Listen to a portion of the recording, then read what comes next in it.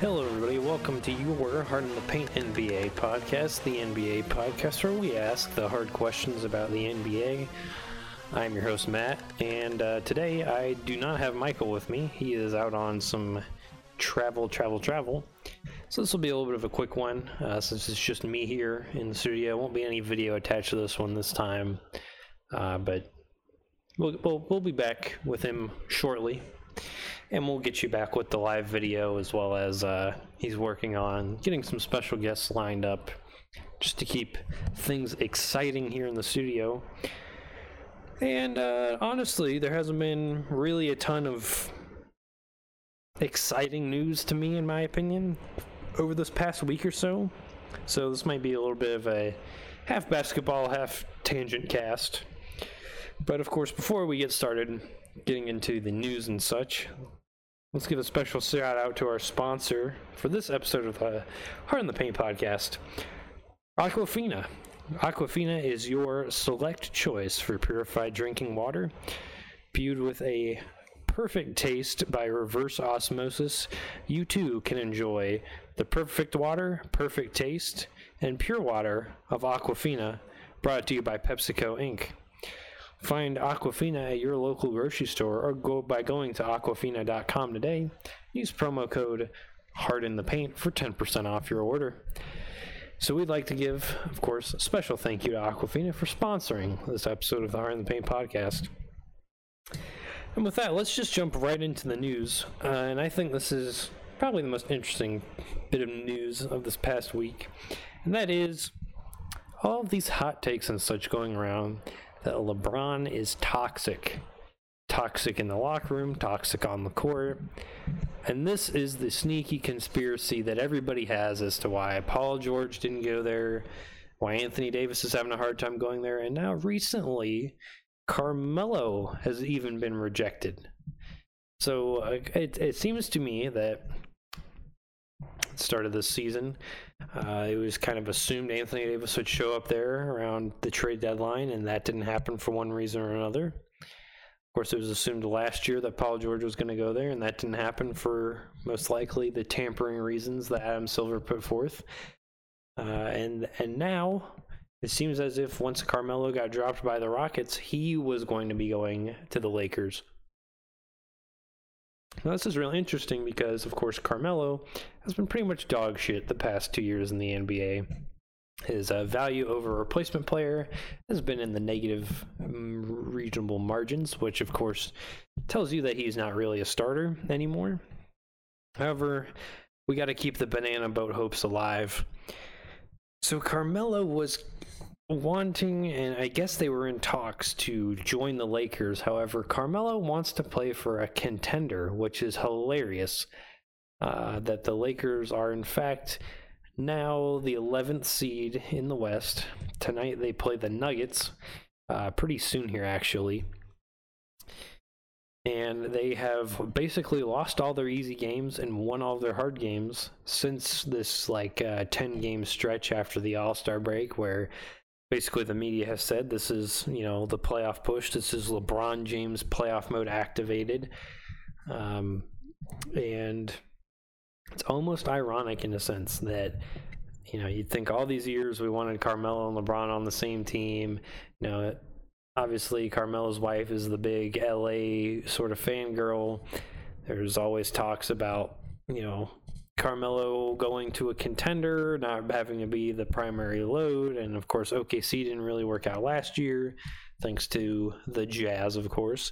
And now it seems like even the tragic / ironic / almost humorous catastrophe that is the Lakers' success this year is dissuading scoring champion Carmelo Anthony from joining that roster.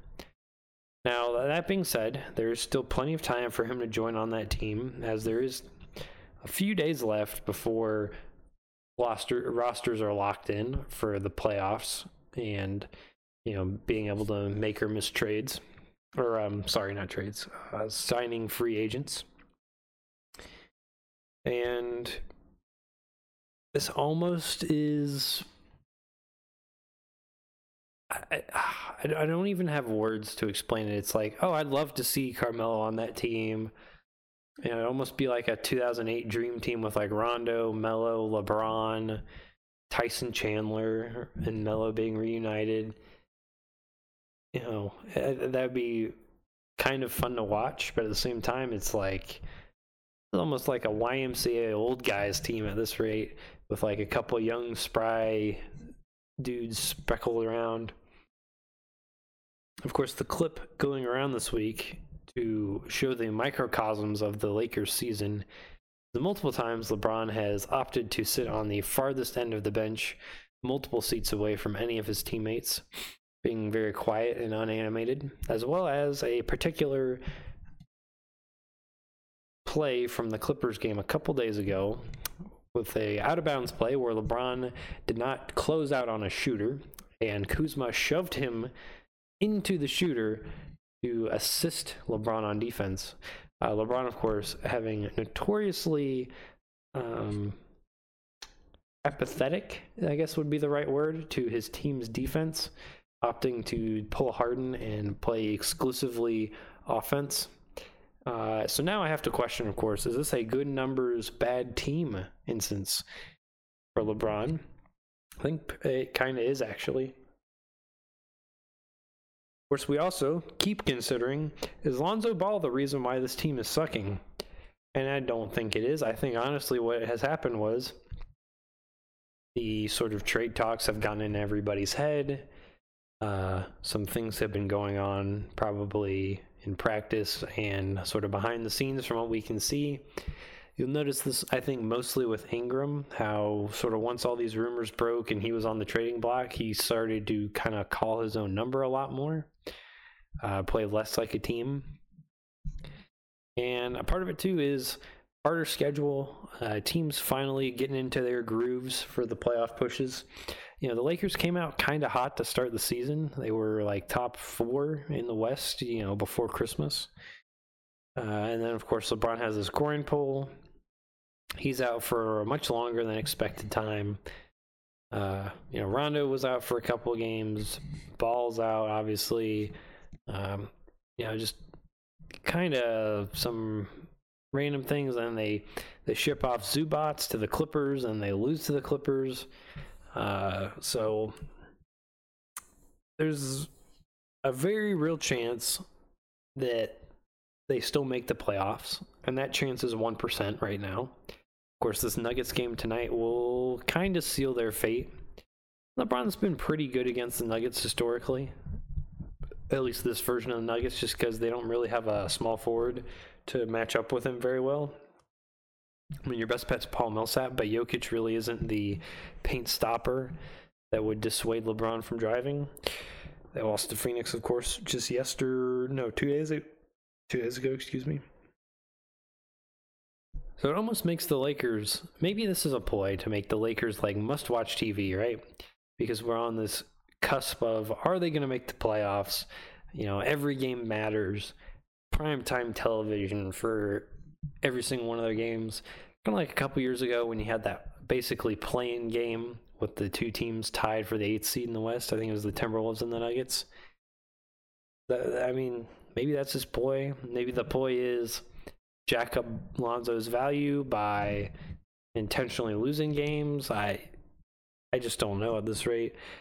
It's been told that Luke Walton is now being fired at the end of the season, without a doubt, which, of course, I think we all expected. I mean, what team has LeBron not joined and the coach hasn't been fired? It only happened less than one time in his career.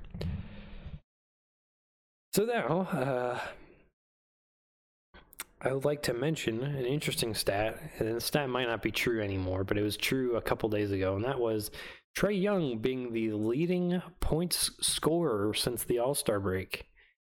So that's a pretty interesting stat for a team now and a narrative now that is now putting the Luka-Trae Young deal as almost a 50-50 split. Say probably the last 80% of the year we've been saying that deal was a steal by Dallas. They got the generational talent. Look how good Luka is. is Luka going to lead them to the playoffs? And now that they sort of dumped all their assets to get Porzingis and a couple other pieces and free up cap space and have relegated themselves to tanking. I didn't know this. I found out today that Shamgod is one of their assistant coaches that has been training with Luka, so that's kind of cool. But now they've relegated themselves to the tank fest. That we now say that Trae Young's Hawks are sort of winning the deal. And somehow that's putting the Rookie of the Year conversation into perspective. I think they might have a point there. I mean, the bad news is we had a quadruple overtime game last week between the Hawks and the Bulls, where Trae Young obviously put up some ridiculous stats because he basically got to play, a whole extra quarter and almost a whole extra half with just overtime basketball in an extremely offensive game. And he got some strange accolades that put him in tiers of Michael Jordan only type thing. But like I said, he basically played a whole nother half of basketball. So, are we... Am I hype on Trae Young? I don't know. I think he's been sort of given the nice lack of spotlight that Luka has had, that Fultz had, some of these other guys have had. Sometimes this, being able to sort of mature at your own pace, not have so much of media flack on you. Think if like Trae Young went to New York, he would have been listed the savior of the franchise, all these media posts, TV would be talking about him. They'd be talking about him on The Jump, Get Up, all these other things. But he's in Atlanta. Everyone knows that team's bad. Nobody's really interested in him. And, they're not so far out of the 8th seed of the East, really. So that's going to be interesting. I think there's a reasonable chance that he might actually win Rookie of the Year. Luka's been not playing as many games anymore. I think it's really easy to overlook it since they aren't like almost a playoff team. I mean, because you think about that team, what it was before the trades. I mean, it was like, yeah, that's like an 8th or 7th seed team with Luka. And now it's, if Porzingis is back and they've set themselves up for the future better and they've got some good other role players around them, they can sign a big free agent.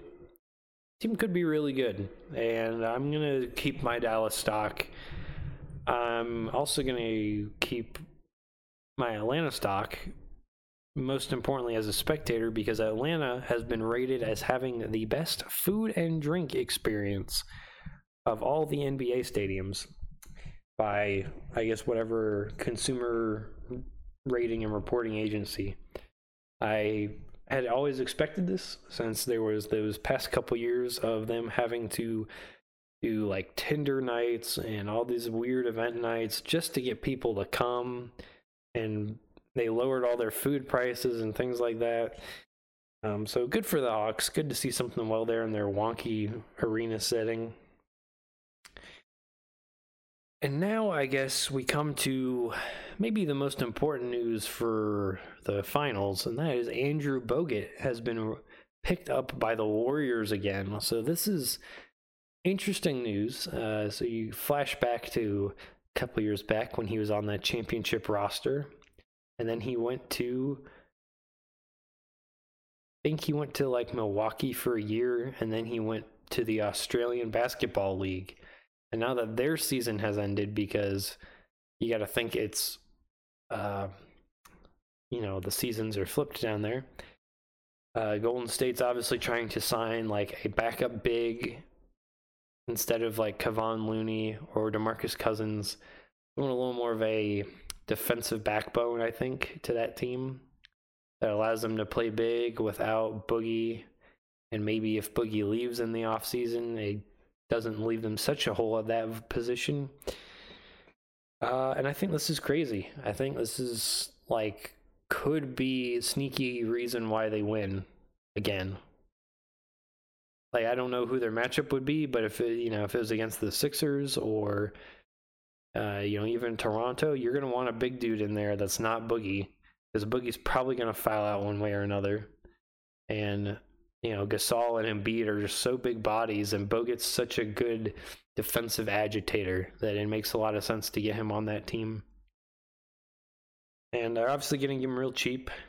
It's going to be a short stint. If they win, awesome. Not really an if at this rate, I guess. Also, if I sound a little bit weird, take some sniffles or coughs or something. I am a little bit under the weather right now. Also been news of Steve Ballmer expressing interest in wanting a new Clippers arena, potentially one separate from Staples. And this is his intention of going along with the Clippers being sort of pioneering this idea that the Clippers need to be treated as not a sort of little brother team in the NBA. If they want to be true, they're going to be a serious contender, make the playoffs like they are this year. They want to be a serious stake in the league. They need their own stadium. I think that's totally fair because they get all the secondhand Lakers gear pretty much. And obviously, what other better place to do it than just put them in LA? I think this is actually a ploy to move the Clippers to like San Diego, Anaheim, or in another city in California. Mostly because, you got no space left in LA for another arena, do you? Like, really? San Jose, put them with the Sharks. A lot of choices there. Also, Steve Ballmer is like really important behind the scenes because he's basically the tech wizard for much of the new NBA analytics backbone with like Daryl Morey. So they've been kind of highlighting the technological behind the curtains of a lot of what's been going on from a business perspective in the NBA. I think that is a nice transition into this past week. There was a big Sloan Sports Analytics Conference, which you can find all of the panels on YouTube right now. They're all super interesting. And a lot of them do talk about basketball. Particularly good one is Bill Simmons had a one-on-one with Adam Silver. They talked a lot about the tampering, the push for under 18 or for high schoolers to go straight in, sort of the conundrum of social media and player empowerment, and really how they solve some of these larger problems. And of course, Bill Simmons just, he's had Adam on the podcast before. He's talked to all these players and other insiders. He's a great host. So really good panel. Is about a little over an hour long. Really insightful, really interesting. I'm still going through some of the other ones that are a little more obviously numbers driven, which is super interesting. It's can be a little dry at times, but if you're a big fan, you don't like this, you don't like NBA basketball, as the Kings would say. As well as currently, OKC, Houston, and Portland are tied for the third seed. Obviously, the Warriors and the Nuggets are in a steady 1 and 2 right now, which is great. I love this because this means we're going to get a really hype round 1 matchup with the 4-5. So if it was like Houston OKC at the 4 and the 5 for round 1, that'd be so hype. At the same time, the Jazz have snuck up in the rankings after beating the Bucks at home last week. Is my mic on? There we go. The Jazz and the Bucks, of course, had a great matchup Saturday night with Donovan Mitchell scoring a career-high 46 points and a just insane crowd that was on its feet for basically the entire fourth quarter. Now, the Jazz were down 16 at one point in the fourth, and basically Donovan had a single-handed comeback most importantly due to the fact that Bledsoe was not playing. This was coming off the back-to-back with the Lakers the previous night, in which Bledsoe basically single-handedly carried that team down the finish line. So I don't blame him for sitting him out. However, you figured they would have sat Giannis out, considering that with that Lakers win, Milwaukee had clinched the first playoff spot in the league.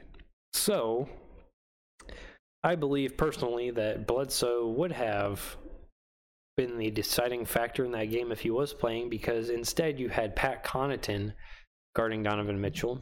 And there was even a time in that game, particularly in the first half, where the Bucks kind of gave it to the Jazz with this big ball lineup of Giannis, Middleton, Ilyasova, Mirotic, and Lopez, which is like a 6'8" and taller lineup, which is kind of crazy. The Jazz don't really have enough 6'8" talent to put around that to match up height-wise. So they have like Ingles, Royce, Crowder, Favors, and Gobert, which is not great because in that lineup you don't have really the primary ball handler and playmaker of Mitchell or Rubio. And none of those are super great off the dribble guys. So it was a little tough to watch in the first half. And the refereeing seemed to be extremely one-sided to the Bucks, which just got the crowd riled up most of the game and made the comeback that much sweeter. It was just so hype. Such a hype match. I'd recommend watching those highlights. There's even a Ringer article saying that the Jazz are like the sneaky dark horse of the West right now, which I don't see them beating the Warriors, but I do see them could potentially knock off like a Portland or I don't know if they knock off OKC this year, but they could definitely give Houston a problem. Very interesting. And unfortunately, we've reached sort of the clinched spots and resting spots of the NBA season.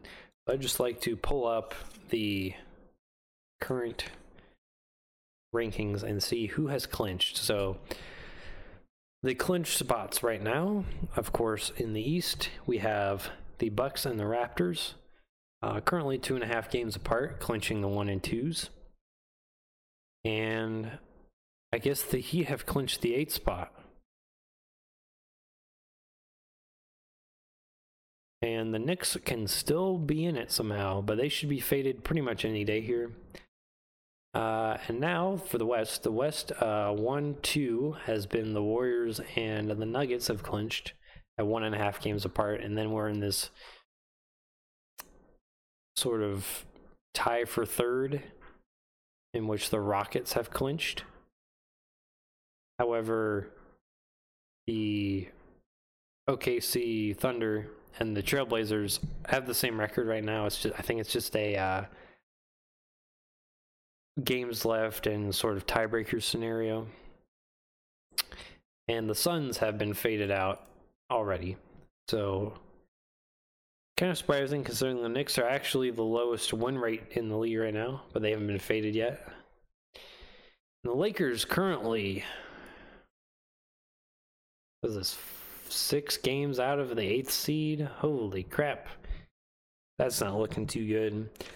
So my question to the viewers is, on March 27th, the Lakers come into town versus the Jazz, and I would like to go see it, mostly to see LeBron, see him in person, because I don't think I'm going to get to a Lakers game in Staples. So do I go see that game, or is LeBron going to be resting, or is the Jazz going to be resting? And, what do we make of resting personally? I see the value in it. There's some talk on the Adam Silver interview of maybe decreasing the length of an NBA season, but making it like a soccer league cups type of thing, where there's like a early season championship and like a wrap-up season championship, potentially spacing those games out a little bit longer, or the game density out longer, so players technically get more rest during the season, even though they play the same length of season. I think that's a good idea, because personally, I feel like this year and last year, we just see people resting on back-to-backs. We see Embiid and Leonard and some of the Milwaukee guys and even guys on other teams, they'll play a back-to-back, they'll rest on the second night and just relegate themselves to the loss, which is definitely not fun as a fan. And I think that's what really matters the most in this scenario is we have all these advantages of sports science and training and player sort of physical health. We have smarter ice baths and warm-ups and travel plans and diets and everything. The players are technically already playing less backs-to-backs than before. I mean, there's no more like triple headers for some teams. And there's people are still resting. And I get it for you've clinched a spot and there's no strategic reason for you to win this game. Like, think the Nuggets right now. Or not, it's not.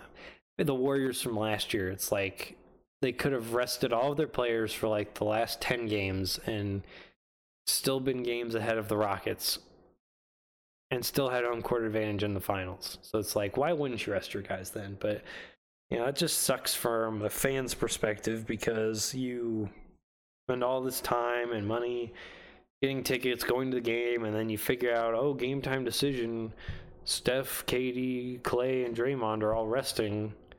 And then you sit there and you're like, what a waste of time. And like, it's almost an insult to and imagine if you spent like upwards of $1,000 on these tickets or travel plans and hotels or anything, food. Like, that's like a slap in the face. I'm actually not a fan of resting. Like, I like it for a playoffs integrity perspective. But that doesn't make up for some of these years where it has been just, all right, we're going to throw out a D-League team for our last 10 games and just say, screw the fan base. It doesn't feel great.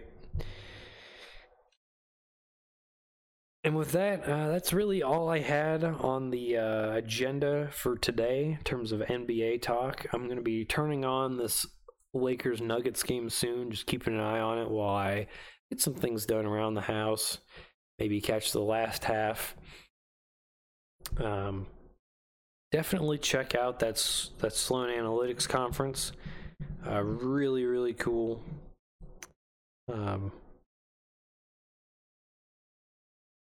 I'd like to say check out a couple other things too, and that is, I guess this will be sort of my bonus rant section. That is, favorite game in the world, Dota 2 just got a brand new hero called Mars. Really cool hero.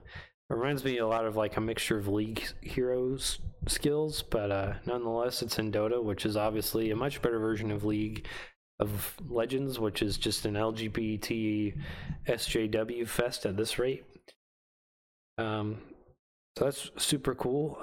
Next week we've got the Apex Legends Battle Royale first battle pass and new legend coming out, along with a balance patch and all these other nice online features, which I'm also super happy about. And then in the weeks coming past that, we have a Hearthstone expansion that has now been teased, and people are still trying to figure out some of the lore behind it from these teasers. So I'm super happy about that because Hearthstone is Omega stale right now. And on top of that, there is I can't even read my notes here. I will likely be gone on the Easter break, trying to visit some family for the longer weekend, as well as what I've been enjoying recently these past couple days is the Joe Rogan podcast, really. So these past couple JREs, Joe Rogan Experience podcast, these past couple days have been super, super good. Most importantly, is not only the one yesterday, but we had early last week, we had Tim Pool on the JRE, If you don't know Tim Pool, he's a former Vice/Fusion writer that has basically gone rogue and runs his own Timcast like YouTube channel where he's basically his own journalist, does a lot of deep digging, and is basically a social libertarian. Really interesting guy. He pulls up a lot of articles about sort of the double standard in media and tech, and basically the social media problem when it comes to like elections.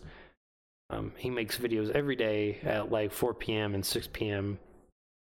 Really interesting dude. He kind of talks fast, kind of just like Ben Shapiro, where you kind of need to catch up to him a little bit sometimes, but very interesting guy. And of course, Joe being this weird sort of transistor for, I'd say, non-mainstream opinions. Really sort of enjoyed their conversation. And of course, the highlight of the past JREs has been Alex Jones and Eddie Bravo on there for 4 hours. Now, I have not even finished this one, and I'm not a huge Alex Jones fan in terms of agreeing with everything he says. However, I do find it absolutely hilarious. Just, some of the, if you don't even have to agree with him to find some humor in some of the things he says, Alex Jones wise. And of course, there's been a little bit of social media beef between those two in the past weeks, and they kind of clarified a lot of that. And then Eddie Bravo, the known flat earther conspiratorialist, of course, poked Alex Jones, and he poked back, and they had all these wild kind of deep state conspiracy theories, and Joe's just trying to follow along, and it's absolutely a riot. Pretty hilarious in my opinion. And of course, like, an Alex Jones voice is always hilarious to me. And then of course, yesterday we had Joe having another sit down with Jack, because his last sit down with Jack Dorsey, CEO of Twitter, did not go over so well. It was kind of a softball interview considered by most people, and it just wasn't. You could tell like Joe didn't really have that many really specific talking points. Of course, Tim Pool from last week's episode is a pretty well-versed guy when it comes to knowing these stories of people that get banned or suspended or kicked off of Twitter or Facebook or YouTube, or seemingly one-sided ideological rule sets that have been applied to these social media / public discourse avenues of human speech. And so it was Tim, Joe, Jack, and then basically they're like,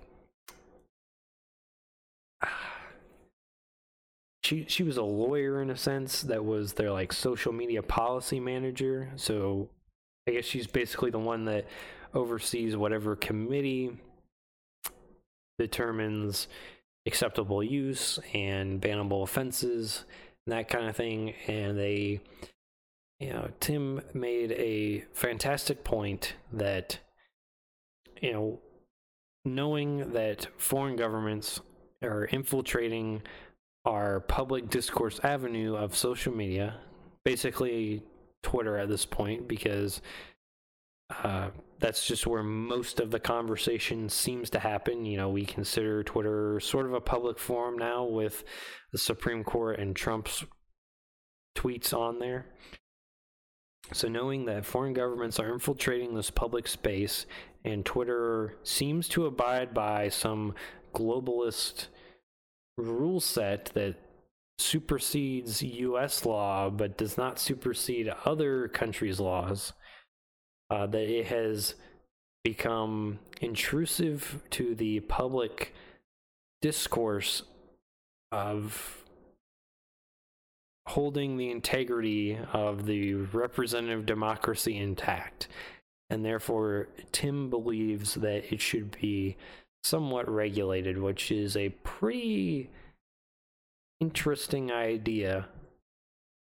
And at the same time, sort of the social media policy manager and Tim had a lot of legalese sort of back and forth on, is misgendering someone a form of targeted harassment? And they, throughout the podcast, they went into very in-depth case studies, basically case studies of people like Alex Jones who got banned, people like Sargon who got banned, people like Megan Murphy who got banned, all these other folks, you know, Milo, all these other folks that seem to come from a one-sided, ideologically driven rule set of Twitter that I think Tim was trying to get them to acknowledge, but they never wanted.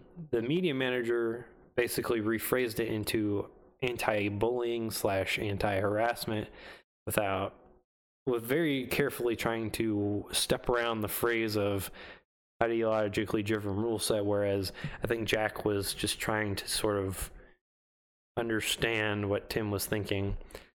And there's this, here's the icing on the cake that I learned post facto today.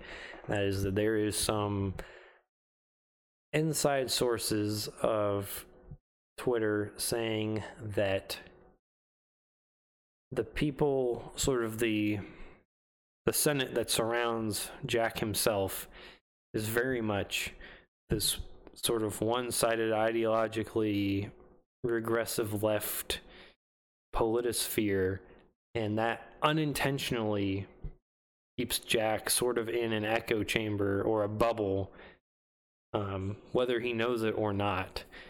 And Tim was on Rubin Report today trying to talk about some of that. I haven't finished that quite yet, so obviously I don't know the whole story, but very interesting stuff. You know, as someone who has been banned on Twitter for things, my advice to anyone on Twitter that might be thinking they would get banned for things is don't use racial slurs, and especially do not target somebody specifically if you're going to say very inflammatory or hatred or racially charged things. That is what the social media manager kind of expressed most clearly, is that if it's targeted harassment, it's going to be reviewed at much more seriously than kind of shouting into the void. So I guess it's okay just to say it, as long as you aren't atting anybody or repeatedly doing it or encouraging a hate campaign, much like the Learn to Code was, which they kind of skirted around too much, in my opinion. I would have liked to hear more about that. And now finally, to end the show, one, I'd like your opinion on resting, and is it good or bad for the NBA, from our experience, the players' experience, whatever experience you'd like to take that viewpoint from. But two, if you guys have any suggestions for what we should be doing to improve the podcast, whether it be sort of this technological side of interviews or content-wise or audio-wise, but more importantly, do you have any suggestions in terms of networking? So recently I've been thinking a whole lot about sort of how to grow what we're doing here. I was at the Jazz game, and I was kind of sitting next to a lot of the radio announcers, and I was questioning myself whether or not I should give them, you know, sort of a plug to my podcast or not. And I figured that would be kind of super cheesy and unprofessional, so I didn't do it, because they probably have their own, you know, they're obviously a competing space. You know, why would they want to do that to someone that averages 10 viewers? So if you guys have any suggestions on ways that we could grow the network, please let us know. Obviously, working full-time, it's kind of hard for me to invest a ton of time into the networking side of things, as well as trying to do some other things on the side. But it is something I'm trying to look into and trying to understand, because the social media space is not really my forte. You know, I'm not someone that really invests a lot into my personal social media presence. And I've tried to invest a little more into this brand than I have into my personal brand. You know, you think nowadays it seems so hard to get by online without professional photographies of popular places around town, or, you know, like uplifting inspirational quotes, or like even professional headshots. So let us know what you think about that, and that'll wrap us up for today. So if you have any questions, comments, concerns, feedback, you of course can do it in the comments section below or at the email associated. Of course, you can find us on Twitter, SoundCloud, YouTube, Stitcher, Google Podcasts, and I think iTunes soon, now that we're going to be boosted on SoundCloud, so that'll be very nice. And we will catch you guys on the flip-flop.